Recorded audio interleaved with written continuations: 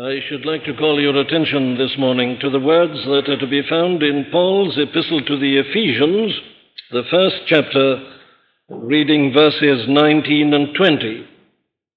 Verses 19 and 20 in the first chapter of Paul's epistle to the Ephesians. And what is the exceeding greatness of his power to usward who believe, according to the working of his mighty power, which he wrought in Christ, when he raised him from the dead and set him at his own right hand in the heavenly places. Perhaps again, we'd better remind ourselves of the full context. The apostle is here telling these Ephesians of his prayers for them.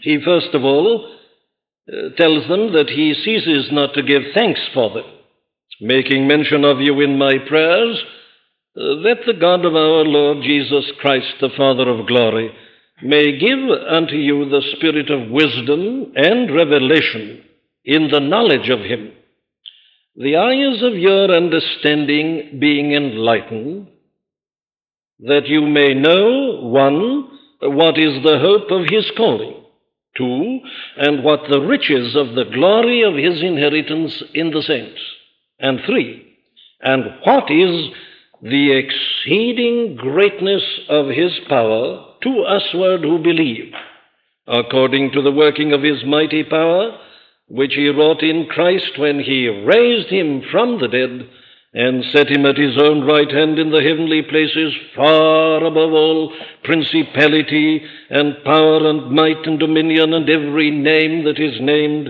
not only in this world but also in that which is to come, and so on. Now, we've been looking at this great prayer for a number of Sunday mornings in working through this first great chapter of this epistle. And we began last Sunday morning on a consideration of this third thing, which the great apostle is so anxious for these Ephesians to know. He prays that the Holy Spirit may open the eyes of their understanding. They won't know anything apart from that. That is always necessary. From the beginning to the end of the Christian life, we cannot know these things apart from the enlightenment, the anointing and the unction which the Holy Ghost alone can give us. So the apostle starts by praying for that, in order that they may come to know these three great and all-important things. What is the hope of his calling? To know for certain that I am a child of God, that I am an heir of God and a joint heir with Christ. I must be sure of my hope. Then secondly, I must know about the inheritance to which I'm going. This amazing inheritance, the riches of the glory of God's inheritance in the saints. I must experience something of the foretaste of that. He's already been dealing with this in talking about the Spirit as the earnest of our inheritance, but he wants us to know more about it, and from a study of the Scriptures and the truth, to see the promised land more and more clearly. Nothing is so strengthening to faith as that.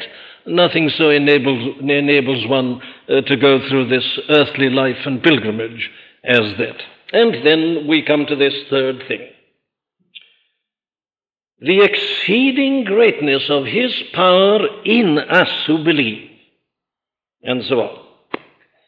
Now, I would remind you again that we emphasized last Sunday morning that it is most important that we should realize that the apostle here is not praying that the Ephesians may have more power. That isn't the prayer at all. He is not asking God to give them more power. What he's praying for is that they may come to know the power of God that is already working in them. You see, a very different thing. We need power, certainly, and power is offered us, and power is given us. But what the apostle is praying for here, this is his peculiar petition, is that they may know the exceeding greatness of his power in us that believe. And then you remember he goes on to describe it. We've already dealt with his description of it. We've taken these words one by one, the exceeding, the surpassing greatness of his power. His superlatives were exhausted. He piles them one on top of another, and still it isn't enough. So he goes on to talk about the working of his mighty power, the energy of the strength of his might. That's the power. Now, we looked at that last Sunday morning. This energy, this strength of God's might is effectively and effectually working in us who are Christians. And the thing that the apostle prays for is that we may come to know that we may understand that, we may be fully aware of it. But we can't leave it at that, because the apostle doesn't leave it at that. In other words, he's not concerned only that we may come to know something about this in general. He is anxious that we should know this in our own particular cases and in our experiences here and now. Obviously, he was writing a pastoral letter. He wants to help these people. He wants them to enjoy the Christian life. He wants them to be excellent and fine advertisements of the Christian faith. So he is praying that they may know this here and now. Very well. How can we come to know this great power of God that is working in us? Well, the first step, it seems to me, is that we should be perfectly clear in our minds as to what exactly the apostle is saying and that to which exactly he is referring. He wants us to know this exceeding great power of God in us. Well, in what respect? There are those who say that what the apostle had in his mind here was simply our future resurrection, and that he was concerned about nothing else. That he was more or less saying this to them: very well, I've established the fact that you're heirs, I've given you a glimpse of that inheritance to which you're going, and now I want you to know that not even death itself can rob you of that, because there is power in God which will enable him to raise you from the dead, even as he raised his own Son from the dead. And they say that that is all. That the apostle here is simply praying that these Ephesians may know this power of God in the resurrection, which will raise them up at the last day and therefore take them to heaven and to glory. Now, this is obviously a very vital and a very serious question. Is the apostle only referring to that or not? I want to try to establish this morning that he is not only referring to that. He includes that. It comes in. But I want to try to show you that he is referring not only to that climactic event in the experience and the life of the Christian, but that he is referring to the whole of the Christian life, from the very beginning right until the very end. That what the apostle is concerned about here is to show that it is the power of God that leads to the whole of the Christian life, not only that great event, but even the beginning, the believing, everything in connection with the Christian life. That indeed we are not Christians at all apart from the power of God. Now, there are many ways, I think, in which we can establish this point. For one thing, it would seem rather odd, would it not, that the apostle should be praying with such urgency that these Ephesians might be confident about their final resurrection. It doesn't seem to be a very appropriate thing to do for people whom he's anxious to encourage at that moment. But there is further evidence which goes well beyond that. The important statement, the important words here are these words translated according to. You notice, and what is the exceeding greatness of his power to usward who believe, according to the working of his mighty power, which he wrought in Christ when he raised him from the dead. Now, the whole question is, what exactly is the significance of those two words, according to? Do they have reference to the believing that has just gone before, or has he, as it were, paused after saying, to usward who believe, and then go on to say, according to the working of his mighty power which he wrought in Christ? What is the meaning of according to? Well, let me give you the answer to that question that is given in an authoritative lexicon like the Grimm-Thayer lexicon. It says that according to really means in consequence of, by virtue of, or if you prefer it, through, on account of, from, owing to. Those are the words that it offers at this particular point as a better translation than according to. And undoubtedly this is right, so that we might read this, and what is the exceeding greatness of his power in us who believe, in consequence of, in virtue of, the working of his mighty power, the energy of the strength of his might. In other words, it is an account of how we believe, that we believe in virtue of his power. We believe in consequence of his power. We believe through, on account of, owing to, from his power. Now, lest someone may think that we are relying only upon a lexicon, let me show you some of the parallel statements and passages where the same word is used in exactly the same way. There are quite a number of them in this first chapter of this epistle to the Ephesians.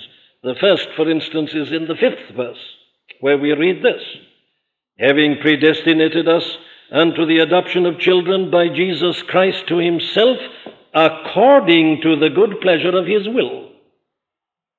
The same exactly. In virtue of, obviously, as a consequence of the good pleasure of his own will. Or take it in verse 7. In whom we have redemption through his blood, the forgiveness of sins, according to the riches of his grace. In virtue of, as the result of, in consequence of, the riches of his grace. Or in verse 9 you've got it. Having made known unto us the mystery of his will, according to his good pleasure. You see, it's all the result of this, in consequence of, by virtue of. And it's the same in verse 11. In whom also we have obtained an inheritance, having predestinated us according to the purpose of him who worketh all things after the counsel of his own will. But let us look at some other examples. This is such a crucial point that I don't apologize for spending so much time on the mechanics of the interpretation this morning. Take the 3rd chapter, verse 7. The apostle is referring to the gospel of Christ. Then he goes on, whereof I was made a minister according to the gift of the grace of God given unto me by the effectual working of his power. Now, there is a sense in which according to there is almost meaningless. He was made a minister by virtue of, as a consequence of the gift of the grace of God. It was the thing that produced it. It was the cause of it. So you see, it's very specific. But take verse 11 again. He says in verse 10, to the intent that now unto the principalities and powers in heavenly places might be made known by the church the manifold wisdom of God according to the eternal purpose which he purposed in Christ Jesus our Lord. Then in verse 16, he prays that God would grant you according to the riches of his grace. Still the same thing, you see, as before. And then take verse 20. Now unto him that is able to do exceeding abundantly above all that we ask or think, according to the power that worketh in us. It means by virtue of. It means in consequence of. And it can carry no other meaning whatsoever. Now, it's exactly the same word used in exactly the same way in all these cases. Indeed, I have quite a long list here, but I mustn't weary you with many more. Take one more in the Epistle to the Ephesians, the 1st chapter and the 20th verse. The apostle says, I know that this shall turn to my salvation through your prayer and the supply of the Spirit of Jesus Christ according to my earnest expectation and my hope, etc. And then perhaps the most striking of all, the one I really had in my mind, is the one at the end of the 3rd chapter of Philippians. Paul says, our conversation is in heaven, from whence also we look for the Savior, the Lord Jesus Christ, who shall change this our vile body, that it may be fashioned like unto his glorious body, according to the working, whereby he is able even to subdue all things unto himself. Now, there is a sense in which this according to doesn't really tell us very much. But if we read it by virtue of the working, or in consequence of the working, as the result of the working, well then, of course, the meaning opens out very perfectly to us. Well, there are large numbers of other illustrations. If some of you are interested to turn it up, let me give you the list. You'll find it in Philippians 4:19, in the 1st chapter of Colossians, verses 11 and 29, in the 2nd epistle to the Thessalonians, the 1st chapter and the 12th verse, the 2nd chapter of Thessalonians, verse 9, 2 Timothy 1:8, Titus 1:3, Hebrews 2:4, 1 Peter 1:3, 2 Peter 3:15. Now, I've adduced all this evidence in order that we may establish this point beyond any question whatsoever. The apostle here is really dealing with the Christian life from beginning to end. And what he really says here is this, that we may know the exceeding greatness of his power in us who believe by virtue of the working of his mighty power.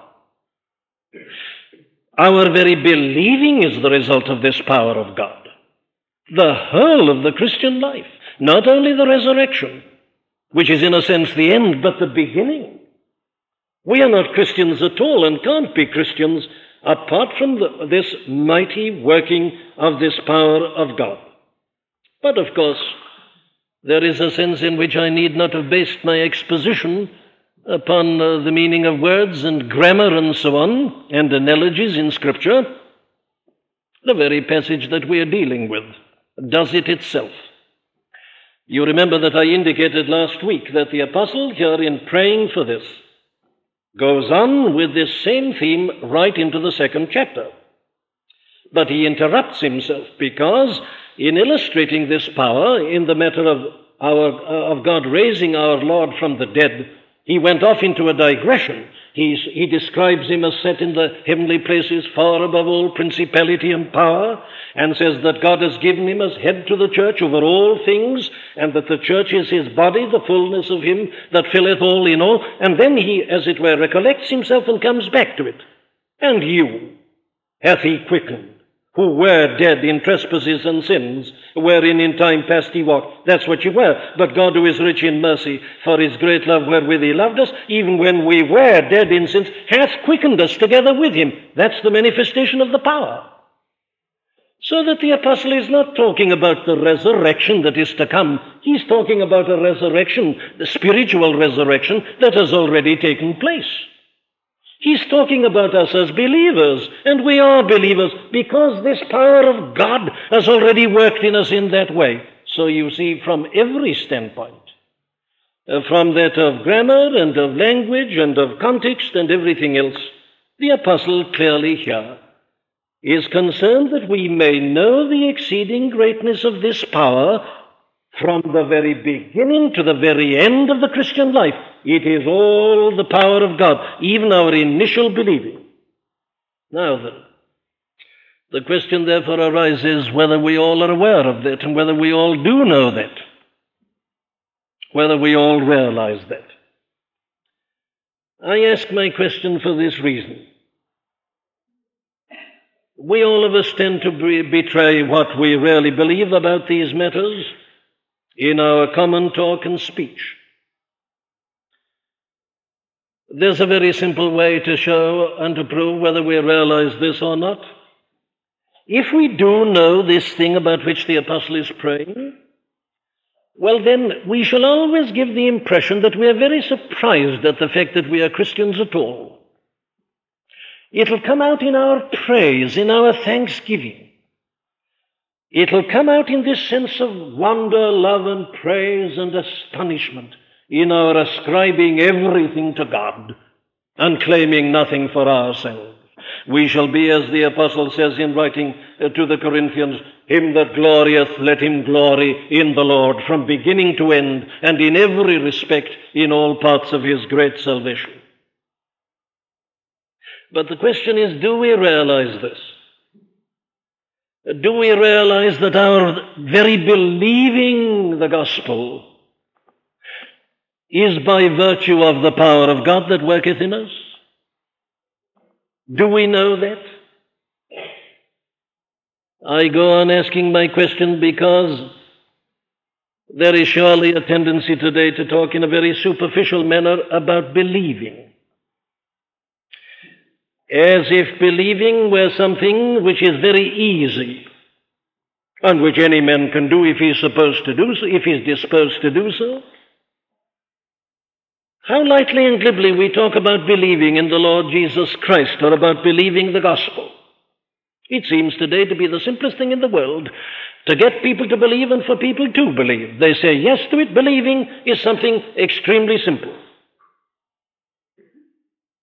There is a great deal of talk about our need of power after we have become Christians. But how rarely does one hear anything at all about the need of power before we become Christian? The impression seems to be that a man believes and decides to believe, and that having done that, he needs tremendous power to continue in the Christian life. But one never hears it suggested that perhaps one needs exactly the same power in order to enter the Christian life, and that without it one simply cannot enter the Christian life at all. Now, I think you'll agree with me that that is the present tendency. There is this tremendous emphasis upon believing and decision, and it is suggested that anybody who wants to do so can do so, that it's simply for a man to decide, and if he does, well, he can do it. Believing is apparently something that is easy. Now, why is this? Why have we got this idea of believing? It seems to me that there are two main answers to that question. The first is that it is due to an appalling failure on our part to realize the consequences of sin and of the fall of men. It is, I say, our complete failure to understand the devastating effect that the fall of Adam has had upon the entire human race. That's one thing. The second is our failure to realize what is involved in what we describe as the new birth or regeneration. Our failure to realize the greatness of the change that is described in those terms and what is included in them, and why regeneration is ever necessary. Now, it seems to me, and I hope to establish this, that that is the cause of our glib use of the word believe. Our tendency is to say that the natural man can believe, but having believed, he needs tremendous power. He doesn't need any help in believing, as it were, but afterwards, well, he needs great power, and God will give it him. Now, there is no excuse for this, it seems to me, at all. Because the biblical teaching about the natural man should always have kept us straight in this respect. You've got it in the Old Testament as well as in the New Testament. Can the Ethiopian change his skin, or the leopard his spots? Surely that ought to have been enough alone. Leave alone those great statements that we read at the beginning out of Paul's first epistle to the Corinthians, chapters 1 and 2. The natural man receiveth not the things of the Spirit of God, for they are foolishness unto him, neither can he, for they are spiritually discerned. And all this talk about the gospel being foolishness unto the natural man at his very best and at his very highest. Very well then, I want to try to show you that the Apostle Paul is here teaching that the fact that anybody at all believes the gospel is a great miracle, which can only be explained adequately in terms of this surpassing greatness of the power of God, that he takes the energy of the strength of God's might to bring anyone to believe the Christian gospel and to accept the Christian faith. We believe by virtue of this tremendous power. Now let me put it to you like this. Let us look for a moment this morning at some of the things that have to be overcome before any one of us can become a believer. Oh, what a tremendous thing it is to be a believer. I'm not talking about giving a glib intellectual assent to a number of propositions. That isn't what the New Testament means by believing. Paul equates believing here with being born again, as does the Apostle John in his first epistle. The true believer is a man who is born again. He isn't a man who just says yes and may tomorrow say no. No. Believer. It's one of these great comprehensive terms. The exceeding greatness of his power to usward who believe.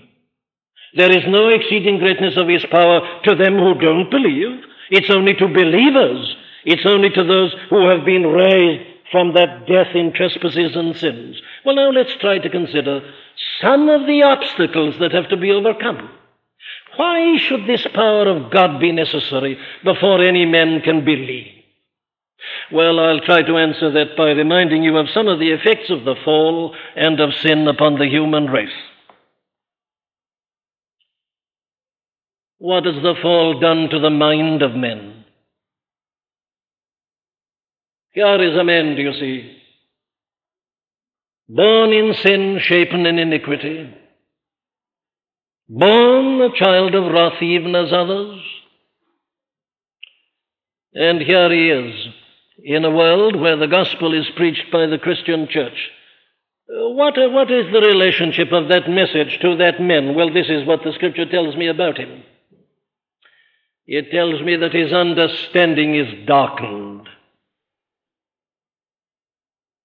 His mind is in a state of darkness as the result of sin.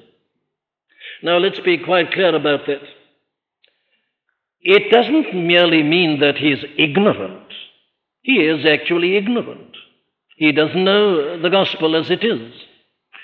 It's very difficult to discover what the gospel really is in this world.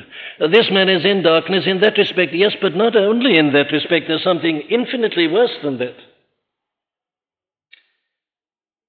Even though you may put the gospel before him, he can't see it. If our gospel be hid, it is hid to them that are lost, in whom the God of this world hath blinded the minds of them that believe not. There is a veil over their hearts, says the apostle about the unbelieving Jews. You put the gospel before them, they don't see it. Why? The veil, the darkness, the blinds, the opacity in the eyes. They can't see. That's why he's already been praying that they might have the spirit of wisdom and revelation in the knowledge of him. You see, merely to put the gospel before a man isn't enough. Something must be done in the man. The Spirit in the Word, yes, but the Spirit in the man also. And without it, he doesn't see it. Well, let me quote it again. These things, says Paul in that section of 1 Corinthians, are spiritually discerned. The natural man cannot receive them. They're foolishness unto him. He doesn't know. He's not interested. His very faculties of understanding is impaired. His ability to appreciate spiritual truth has gone. When man fell, that is what happened to him, and nothing less than that. He was not only separated from God, but his spiritual faculty itself was impaired. His mind is dark and dim. His whole understanding is darkened. He lacks the ability and the capacity. That's the apostolic teaching. But that isn't the end of the story as regards this man's mind. He lives in a world where false views are taught. They're recommended by great names, they're loudly advertised. And he, as a man of the world and a child of his age, is entirely prejudiced on that side. All this is ridiculed, it's analyzed and criticized and derided and dismissed. So that not only is this man a man who has a darkened mind and understanding and who lacks a spiritual faculty and apprehension, but all the prejudice of the life of the world round and about him is dead against it. And it has a tremendous effect upon men. I mustn't weary you nor keep you in elaborating this. We all know the tendency of everybody to believe what they read in newspapers. They still do it. It's an astonishing fact, but it is a fact that people still believe what they see in a newspaper. They're proved to be wrong almost every day on details, political details, facts, yet people still, I saw it in the paper, it must be right, and they'll even believe what they read in an article. There is this curious tendency to accept anything in a paper or in a book. And especially if it can be said that all the leading people believe it, and all the scientists are saying it, all this comes and presses upon a man's mind. Such is the mind of this man who is confronted by the gospel. And yet we are given the impression that to believe the gospel is a very simple and an easy thing, something that a man can do if he decides to do it. But wait a minute, there's something much worse than this. Consider the state of his heart. What does the Bible tell us about the man's heart as the result of the fall and of sin? The first thing it tells us about it is that man, as the result of the fall, is proud. Pride. You notice how the Apostle Paul generally plays with this word boasting, translated often glorying in our authorized version. God forbid that I should glory, God forbid that I should boast. There is nothing that is so characteristic of men as his boasting, his glorying, his pride, and especially his pride of intellect. That is the last citadel. Man is ultimately proud above everything else of his own intellect. Of course, that's very easy to understand. It is man's crowning gift. It is the thing that separates him most of all from the animals. His mind, his reason, his capacity to think and to look on objectively at himself. So it's not surprising that man in sin should be especially proud of his intellect, the wise and prudent. We have the authority of our Lord himself for saying that of all men they are the ones who find it most difficult to believe because they're wise and prudent. He says, I thank thee, O Father, Lord of heaven and earth, because thou hast hid these things from the wise and prudent, and hast revealed them unto babes. Even so, Father, for so it seemeth good in thy sight. It is he again who says, except ye be converted and become as little children, ye shall in no wise enter into the kingdom of heaven. Why this demand for childlikeness? Well, it's because of pride of intellect. You see, the natural man always has a feeling that to become a Christian means to become a fool, that you've gone soft, that you've become emotional, that you've jettisoned your intellect, you've abandoned your logic. The idea is that if you still believe this old story, You're not abreast with the times. You're not a reader. You're not a thinker. You're not cultured. Isn't that it? And it works on man's pride, his pride of intellect and understanding. He's not going to be regarded a fool. He wants to be abreast of the times. He's always up to date. Pride, that's the heart of men. But it isn't the only thing that's true of the heart of men as the result of the fall. We are also told that it's hardened, which I take it means something like this, that man not only is in this state of sin, but he delights in it. And he glories in that which is false. The wrath of God, says Paul to the Romans, is revealed from heaven against all ungodliness and unrighteousness of men that hold down the truth in unrighteousness. And they do. They deliberately hold it down because their hearts are hardened. If they come under a certain amount of conviction, they try to stifle it. They stamp on it. They argue against it. They'll invent arguments against it. They'll put up camouflage and all kinds of resistance. The force of truth they resist with all their might and main. Why? Well, because their hearts are hardened. It's a consequence of sin, and it's true of all of us. And then let me go on to something else. Those of us who attend on Sunday evenings and who realize that an evangelistic service has a great deal to say even to believers, we remember that Jeremiah says in the 17th chapter of his prophecy, in verse 9,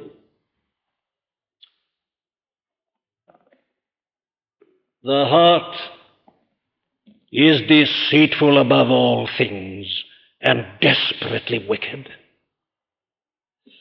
which we interpreted a few Sunday nights ago to mean something like this: that man in sin is always fooling himself. And in a sense he can't help it because his very heart is deceitful. It's twisted. There's a mechanism in the heart protecting a man against his own best judgments at times. This process of rationalizing our sins and explaining away what we've done, of pretending to ourselves that we're better than we really are, and that if we do a certain amount of good, it somehow balances the evil that we've done. The deceitfulness of the heart that imagines that God can be bought by an offering, as the Jews imagined in the time of Jeremiah. The deceitfulness. And oh, how deceitful are our hearts. How utterly dishonest. How we all put on appearances. And we know, in a sense, we're doing it, and yet we do it. But not only is it deceitful above all things, it is desperately wicked. Desperately wicked. Yes, that's true of the most respectable person that's ever been born. It's true of persons who may be highly religious. What's it mean? Well, there's an evil principle within us. Lust. The law of our members. Delighting in sin. This is the condemnation, that the light is come, but men love darkness rather than light, because their deeds were evil.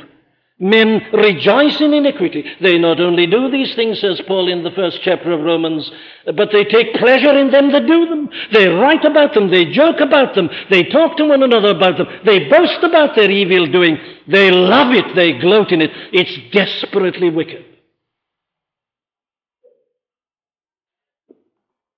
That's a part of the description of the natural and regenerate heart. That's man in sin as the result of the fall. That's the person to whom this gospel comes, with its talk about holiness and light and truth and God, and asks him to forsake the world and sin. It comes to such a man, and I'm told that it's an easy thing for him to believe. Oh, how can I, whose native sphere is dark, whose mind is dim, before the ineffable appear, and on my naked spirit bear that uncreated beam? But wait, there is still one other thing I must mention. The heart of man, according to the Scriptures, as the result of the fall and of sin, is guilty even of this. It hates God. It isn't merely that with a kind of intellectual detachment it doesn't believe the Bible and doesn't believe the revelation about God. No, no, it hates God. The natural mind is enmity against God, is not subject to the law of God, neither indeed can be. And there is no question at all about the truth of the assertion. We are all alienated from the life of God, says Paul in the 4th chapter of this very epistle. Why? Well, it is, you see, because God is so utterly and entirely different from what we are and from what we like. So here is the position of men in sin. His spiritual faculty darkened, his mind darkened, the veil is there, the prejudice of the world, his own heart desperately wicked and deceitful, hardened, proud, implacable. But above all, I say, an active hatred of God, an enmity against God. And how obvious it is in this modern world. How ready men are to believe any theory that will explain away creation. They'll believe the utter nonsense of evolution, which is so thoroughly discredited intellectually today. They still hold on to it. Why? Well, it's against God. You see it constantly, I say, not only in the newspapers, but even in learned works. This natural hatred and enmity of men in sin against the Lord God Almighty. Oh, how he wishes he could get rid of him and remove him and explain the cosmos without him. He's been doing it for 100 years with all his might and main. The enmity, the hatred of God. The mind, the heart, and likewise the very will of men is paralyzed. There's a defect even in the will. Sin has affected the whole of men. Oh, my friends, our failure is due to the failure to realize what happened at the fall. This devastating effect, this wrecking of God's image, this defacing of it, in the mind and in the heart and in the will. Well, if you believe all that I've put before you, as the teaching of Scripture with regard to the natural men, the unregenerate men, do you still say that such a man can easily believe the gospel? Is such a person capable of believing it? Surely there is only one answer to the question. What is the exceeding greatness of his power in us that believe by virtue of his mighty power working in us?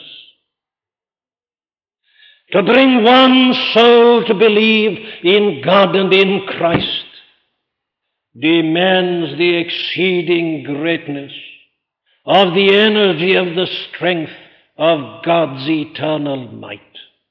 And without it, we are utterly and completely helpless.